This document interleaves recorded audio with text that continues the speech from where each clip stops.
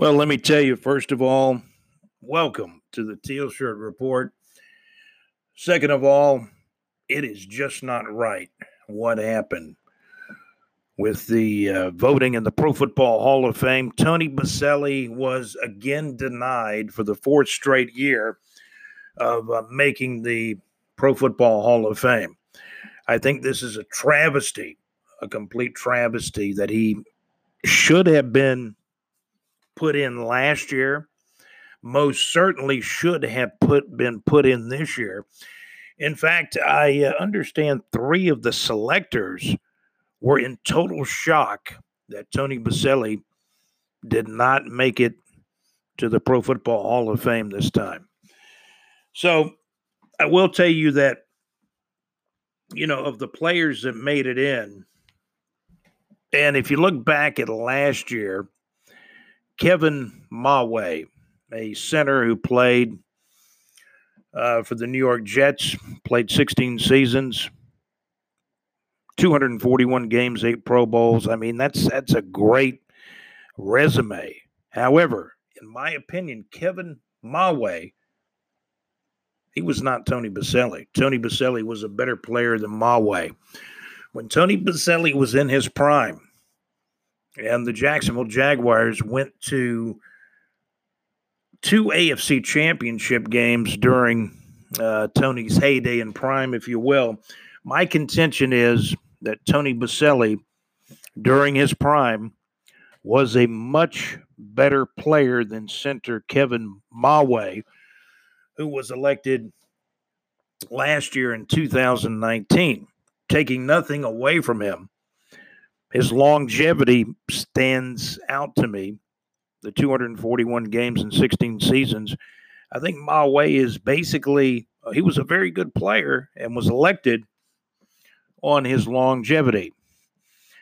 You flash, flash forward 1 year later in 2020, and Steve Hutchinson, the left guard that was elected into the Pro Football Hall of Fame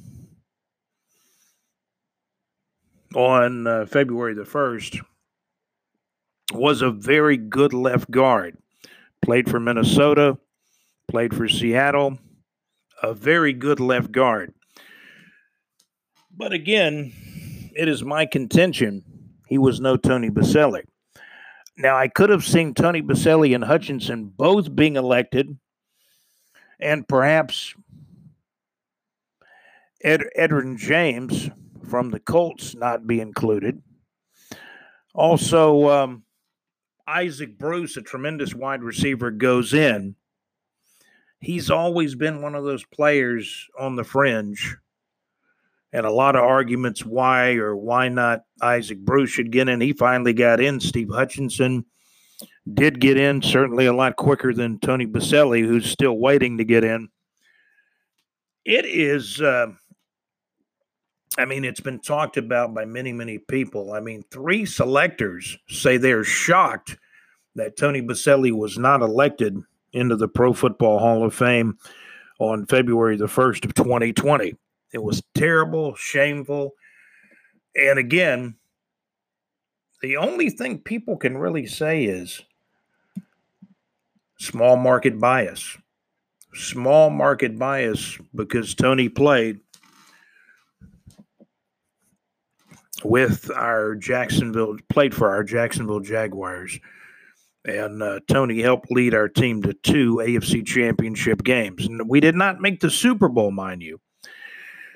But again, Tony did lead us, along with some other great players, Fred Taylor, Mark Brunell. Even before Fred Taylor, we had some good running backs, Natron Means, James Littleman Stewart. But among the Hall of Famers, Tony Baselli should have been our first guy elected. And then possibly even Fred Taylor, our second guy that should be elected. Seems like it'd be a lot easier to get Fred Taylor into the Hall of Fame once Tony gets in. But that's conjecture. It's people voting. I I'm happy to be doing this podcast for many, many reasons. I mean, I will tell you that I spent over 20 years in the media, mainly in radio. And now I'm doing more of a independent thing. I think that there's no doubt Tony Boselli. I mean, it would have been like our fans, myself included, all our fans and the players that have played for the Jaguars, it would have felt like, hey, this is almost like the Super Bowl for us if Tony could have got in. And he should have gotten in.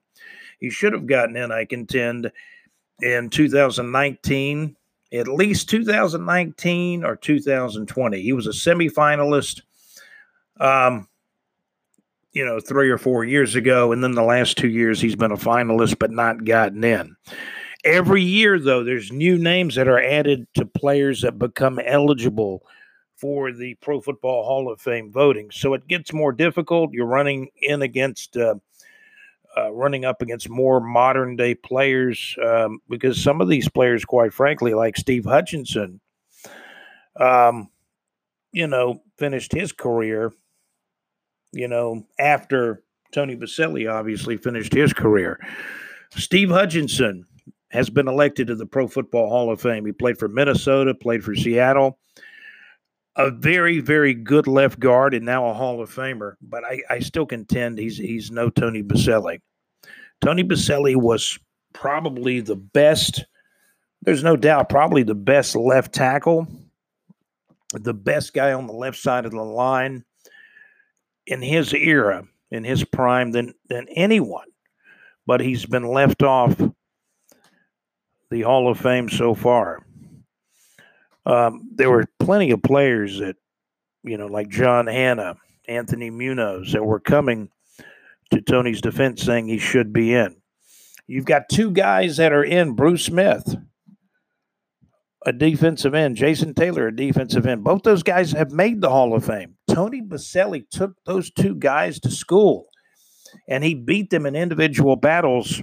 He beat Bruce Smith in the AFC playoffs in individual battles. He really schooled Jason Taylor, as I remember. I believe it was on a Monday Night Football game. So, again, I'm very, very disappointed. Tony Boselli, this really upset me when I heard the news. And 3 selectors even said they were shocked that Tony Boselli was not elected to the Pro Football Hall of Fame. Come on. I mean, come on. How long is this small market bias going to go on? It's just plainly ridiculous. That's when I first heard that Tony did not get in yesterday. That was the first word that came to my mind. Ridiculous. Well, the groundhog, you got to laugh about something, right? The groundhog up north, where's he at? Up in Pennsylvania? The groundhog way up north did not see his shadow. So we're supposed to see, in early spring. Here in Jacksonville, we hit a low temperature on Sunday morning, February the 2nd. We got down to 41. So very, very cool for us here in North Florida. Switching over to some ABA basketball. And by the way, let me tell you, we'll be talking more about the Tony Boselli situation and about the Jaguars. I promise you. We're going to be talking, and I did tell everybody on the last podcast, on the last episode, that we will be talking about the new play caller, offensive coordinator, Jay Gruden. I think his play calling ability, I think Doug Marrone likes his play calling ability. Doug better like his play calling ability because Doug's on the last year of his contract with the Jaguars. I mean, it's a what have you done for me lately business. Doug Marrone, Dave Codwell, they're on the final year. They're going to be on the final year of their contracts in the 2020 season. So we'll be talking more about the Jaguars right here on the Teal Shirt Report. I'm actually wearing my teal shirt today, by the way. Speaking of the groundhog, I mentioned this again. The groundhog up north did not see his shadow reportedly on February the 2nd. When he woke up, he did not see his shadow. So we are expecting an early spring, at least according to the groundhog way up north. ABA basketball, boy, it was a treat for me to meet some of the guys with the St. Augustine Glory. Just great guys. Enjoyed talking to them. We told them all about the BigJReport.com. So they're going to be checking our website out at BigJReport.com. Plus, we're, in our Facebook group, BigJReport.com. We've been updating ABA basketball as well. The Jacksonville Giants lost their first game of the season. They lost absolutely just their first game of the season on January 31st. The Chicago Fury 116, the Jacksonville Giants 104. Meanwhile, at the St. Augustine High School in St. Augustine, Florida, the Nassau Pride, I understand they play their games up in Yulee at Derrick Henry's hometown school in Yulee. But this game was at the St. Augustine High School, where the St. Augustine Glory play their home games. And I enjoyed meeting all those guys. I noticed the Nassau Pride had one real tall guy, and they said he was close to 7 feet tall. So exciting basketball. However, Nassau won the game against St. Augustine. The Nassau Pride 116, the St. Augustine Glory 81. Jared Lewis was a scratch for the game. He was not able to play. And that did most likely hurt the Glory. It could have been a closer game, certainly. But again, the final score, Nassau 116, the Nassau Pride 116, the St. Augustine Glory 81. If you ever get a chance to go to one of these games, it's a lot of fun. The players are certainly fan-friendly and some great, great basketball, too. So in ABA action on Saturday night, February the 1st, the Nassau Pride 116, the St. Augustine Glory 81. And the day earlier, on January the 31st, the Jacksonville Giants lost their first game. The Chicago Fury 116, the Jacksonville Giants 104.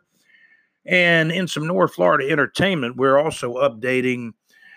to be updating the concert listings at BigJReport.com in our Neighbors 2 section. But we'll talk about some of the shows that actually have just concluded. Sinbad, the comedian, was in Jacksonville at the Florida Theater on January the 31st of 2020. Sinbad was at the Florida Theater this past Friday night, back on Friday night, January the 31st. Kansas, famous for their song Dust in the Wind.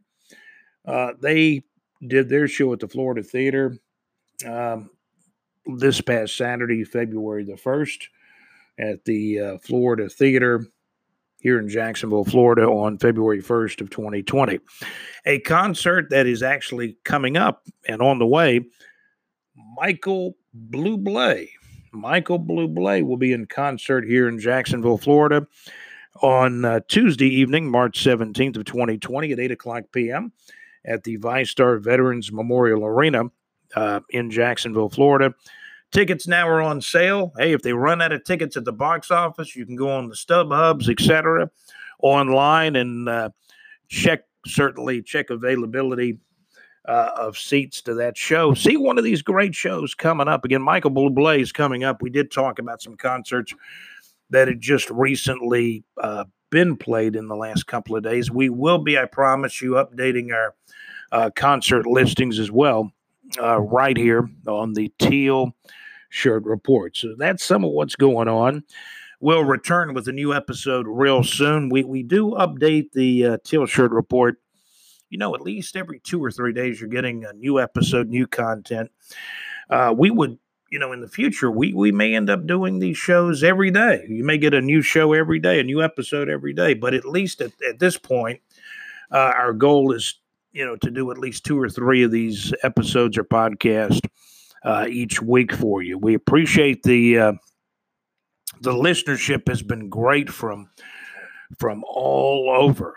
We got folks listening in the United States, in North Carolina. We got some listeners in Charlotte, North Carolina, Conyers, Georgia, Eufaula, Alabama, A lot of people listening right here where I am in Jacksonville, Florida. Got some folks listening in the Orlando area, and we got worldwide listeners too. People listening everywhere. So we certainly appreciate you listening in. And if you'd like to support the podcast, click on the support button.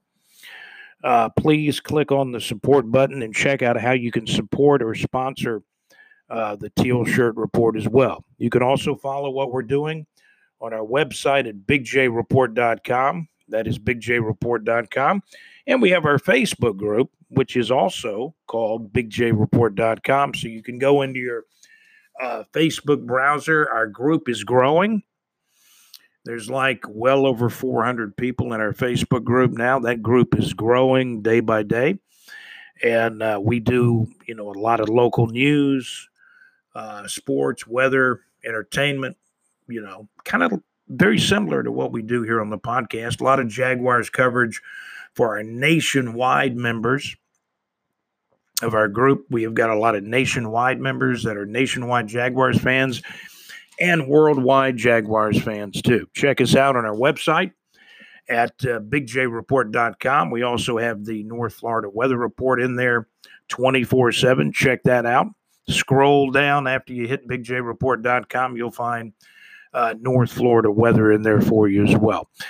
But my name is Scott, and this has been the Teal Shirt Report. And again, hey, thank you for joining us. We've got some big Jaguars news and a lot of things to talk about on the future and upcoming episodes. So again, thank you for listening to the Teal Shirt Report. Hey, we'll see you on our website at bigjreport.com. And hey, you have a great day. Thank you for listening. Take care.